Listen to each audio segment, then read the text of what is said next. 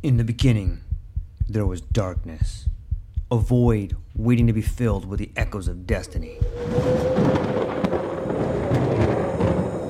From the depths of time, legends emerged.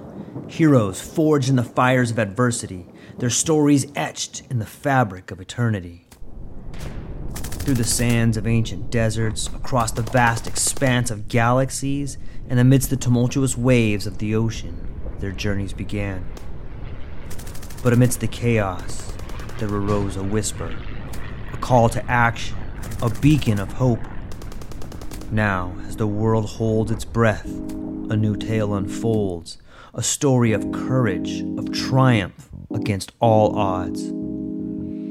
Join us as we delve into the depths of imagination, as we embark on a journey beyond the realms of possibility. For in every tale lies a lesson, in every legend a truth waiting to be discovered. This is not just a podcast. This is an odyssey, a quest for knowledge, a quest for inspiration, a quest for the very essence of what it means to be human. Welcome, dear listeners, to a world of infinite possibilities. Welcome, dear listeners, to the True Life Podcast.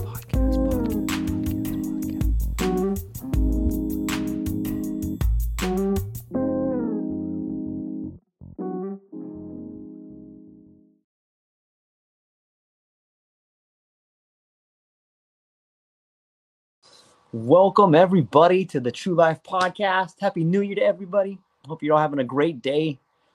I am flying solo today. My co-host ain't gonna be here, so you just get George today. I hope everybody's having a great New Year.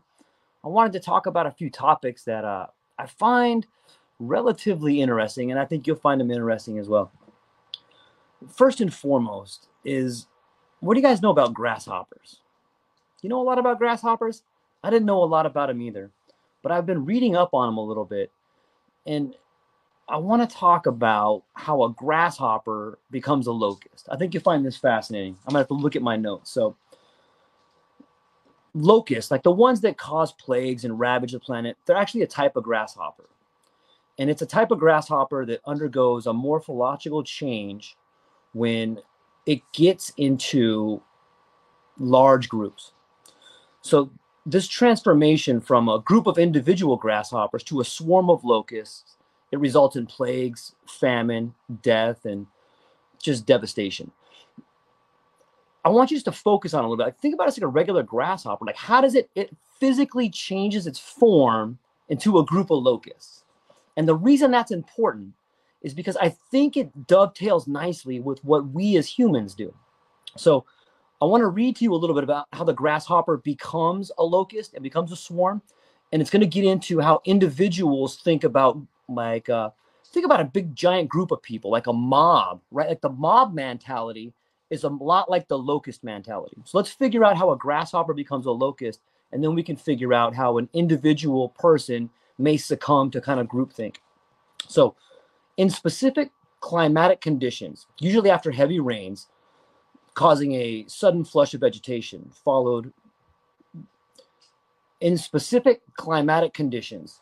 When there's a heavy rain, all of a sudden there's plenty of vegetation out there, and the grasshoppers are feeding. There's tons of vegetation, and that particular condition, it leads to plentiful food.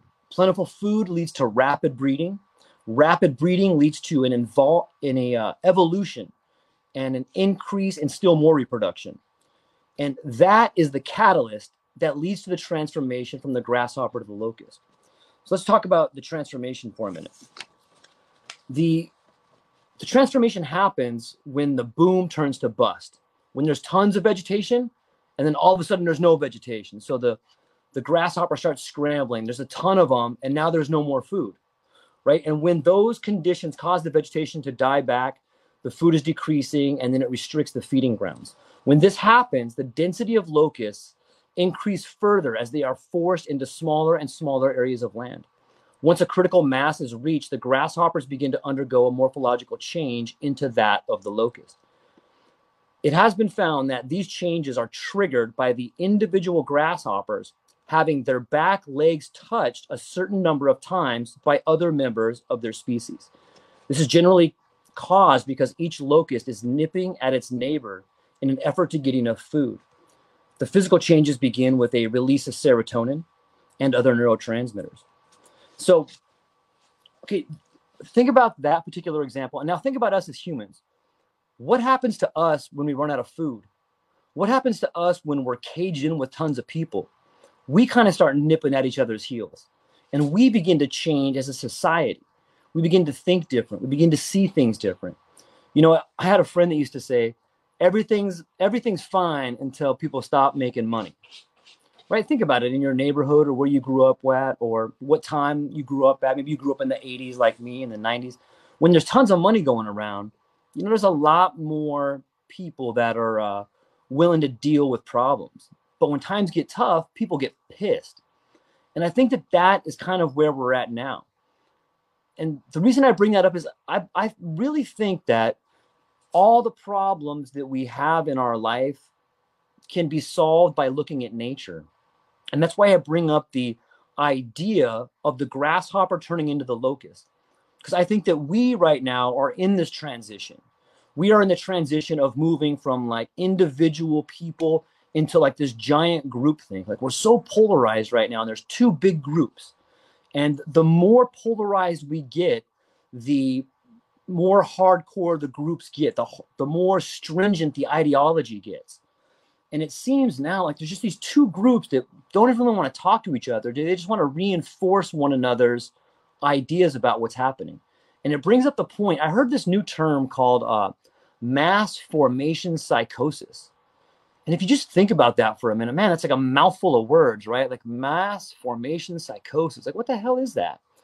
Well, according to Dr. Malone on Substack here, he looks at it like a crowd psychosis. The conditions to set up mass formation psychosis include lack of social connectedness, which we are definitely feeling now, a lack of social sense making, as well as large amounts of latent anxiety and passive aggression. Like that's all happening right now, right? What for me, I get stuck in because it seems to me like this is happening on purpose. But it doesn't matter if it's happening on purpose or if it's not happening on purpose. The fact is it's happening. We are in a position of a lack of social connectedness. We are being shown two different realities on TV, or if you watch TV or wherever you consume your media at, there's two different sides of it. And whenever we set this up, you know, be it the locust, or another example might be, if you look back in any of the world wars, there's usually two groups, globalism and nationalism. You know, no matter which example you want to look at, it seems like we're headed for some pretty tough times. And if you just take a cursory glance at history, you can see that, you know, people begin to change when they're subjected to stresses. And that's what we are right now. We are so subjected to some real stressors. Like, what do you guys think? Like, what do you think are the long-term consequences of our kids wearing masks at school? I had a recent conversation with my kids' teachers, and we were speaking about how much communication just happens right here. You know, think about when you were in class and your teacher could just look at you and kind of give you like the eyes to make it be quiet. Or think about maybe the girl or a guy you liked in school and they would smile at you. Like, there's so much communication that happens right here. And it seems to me that we are fundamentally denying our kids that opportunity to learn that area. Well, what happens in 20 years when those kids haven't learned that? You know, one of the biggest problems we have is communication, right? So when we restrict our children's ability to communicate or even teach them how to communicate, that's definitely going to have a lot of negative repercussions in 5, 10, or 15 years from now. So bringing it back to the crowd psychosis, can you guys think of a time that you were in a crowd and it changed the way you think? Let's think of some more examples. How about, have you ever been to like a baseball game? That's my cat, Freddie. Come on, Freddie, get in. Have you ever been to like a baseball game or a football game And you get so locked into the game that you forget you're by yourself. You just feel like part of this crowd, right? Let's think about, like, what about have some of you seen some of these riots going on in areas that are, probably a lot poorer than the area that you live in, hopefully? Like, what's going on there? At what point in time do people just say, you know what, I'm gonna start crushing this window, or I'm gonna break into this place, or I'm gonna go rob this place? Well, usually that happens when you realize that the consequences for you are not actually going to be held up, right? When there's a big group of people and your chances of getting caught are less, you're more willing to take chances like that. And it's like when we're in that group, we're that grasshopper becoming the locust. All of a sudden, the way we communicate changes, the way we act changes, the way we think about consequences change. And I really like the idea of the locust, because when it reaches a critical mass, there's no stopping it. These grasshoppers change and they become the locust, and they swarm. And that's when you get plagues, and that's when you get famine, and that's when you get devastation.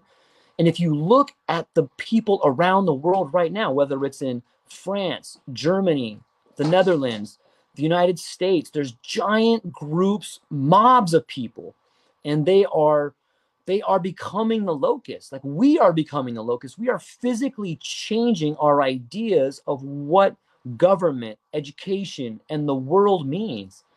And whether it's a conscious effort or an unconscious effort, it's happening around the world. Like, we are changing as people around the world. And when that happens, devastation follows. It may be necessary.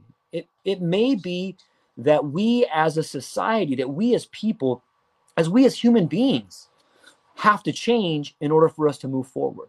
Let's take another example. What happens when an animal gets sick? Like, think about an animal that is out in the wild and maybe it gets rabies, or it gets a virus. Like, say it gets rabies and it gets in their brain. Everybody remembers that movie Cujo. Remember that movie with that dog that got all nuts because he got rabies and he started attacking his owner, started acting all violent? Well, that dog was sick. That dog began getting aggressive. He was sick and he wanted to kill everybody. We as a society, we as people are like Cujo right now. That would be, and it's not just Americans, it's everybody. Human beings are Cujo right now. And we're sick. We're sick as a society, and no one knows how to fix it. Could it be COVID? Could it be the virus? Could COVID be made up? Yeah, those are all possible things. But it doesn't matter what COVID is, if it's a man-made, if it's out of a lab, or if it's natural. The fact is, we as a society are feeling the effects of being sick. And when that happens, we act out. We act irrational. We act crazy. And, there's a good chance that part of us is dying. So I just can't get over the fact that, if you just think about us, humankind, as not coming into this world, but coming out of it. We as individuals are part of the planet. We're part of nature. And so we're subject to nature's laws. We're subject to the same sicknesses that animals get. We're subject to the same transformations that nature does, like the grasshopper into the locust. And if this is the case, then it's ridiculous to think that the outcomes of our transformation would be different. Let's think about the word transformation. Like, that word trans is in the lexicon so much lately, whether it's people transitioning, or if it's, just the word trans is everywhere. It's all over the lexicon. Might that be because we as human beings are transitioning into something else? The process of evolution never stops. We've been changing. We've been seeing the world different. We've been thinking different. And thus the society and the world in which we live is changing. It's just fascinating to see it change in your lifetime as fast as it is. It seems like we're on the cusp of this acceleration. Like, I'm in my 40s, and I have gone through what I thought was a pretty, normal childhood. You wake up, you go to school, you go to grade school, you go to middle school, and you go to high school, and you get out, you go to college, or you get a job. But I want you to think for a minute about how that's all going away.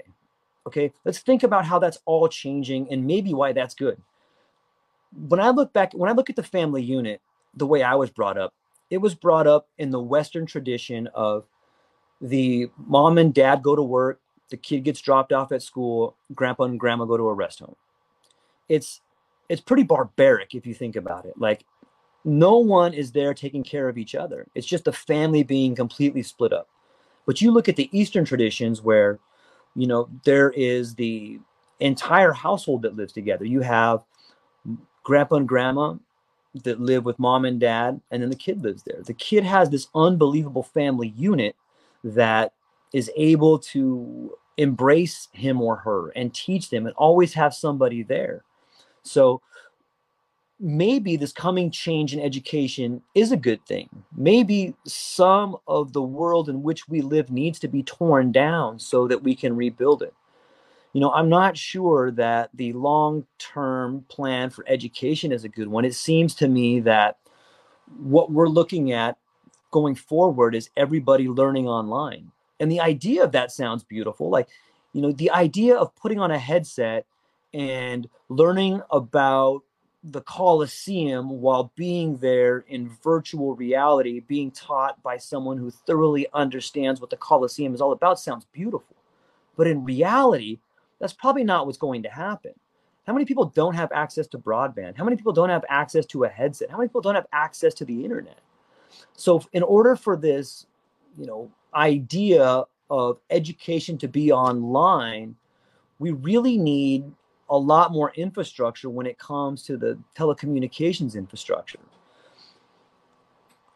I do think that education as we know it is a problem, but it seems to try and destroy education right now is even a bigger problem. So I just kind of had a quick one today I thought it was really interesting about the locust and the grasshopper transformation and where we're going as a society. So I just wanted to jump in and talk about that with you guys. And I hope you guys are all having a great New Year. And I hope you had a Merry Christmas. I hope that you're all looking forward to something beautiful in your life in the next year. And I want you to know and just be aware that the road going forward is probably going to be a bumpy one. It's probably going to be pretty tricky. But you should do your best to read more, watch less, and think critically about the world going forward. I think it's always a good strategy to try and make everyone around you better. Try to think about what it is the people around you need help with, and then be that person that helps them. I think it's a beautiful way to look at your life, and it's a beautiful way to have a strategy to make the world better, is to see yourself in look at this beautiful girl back here.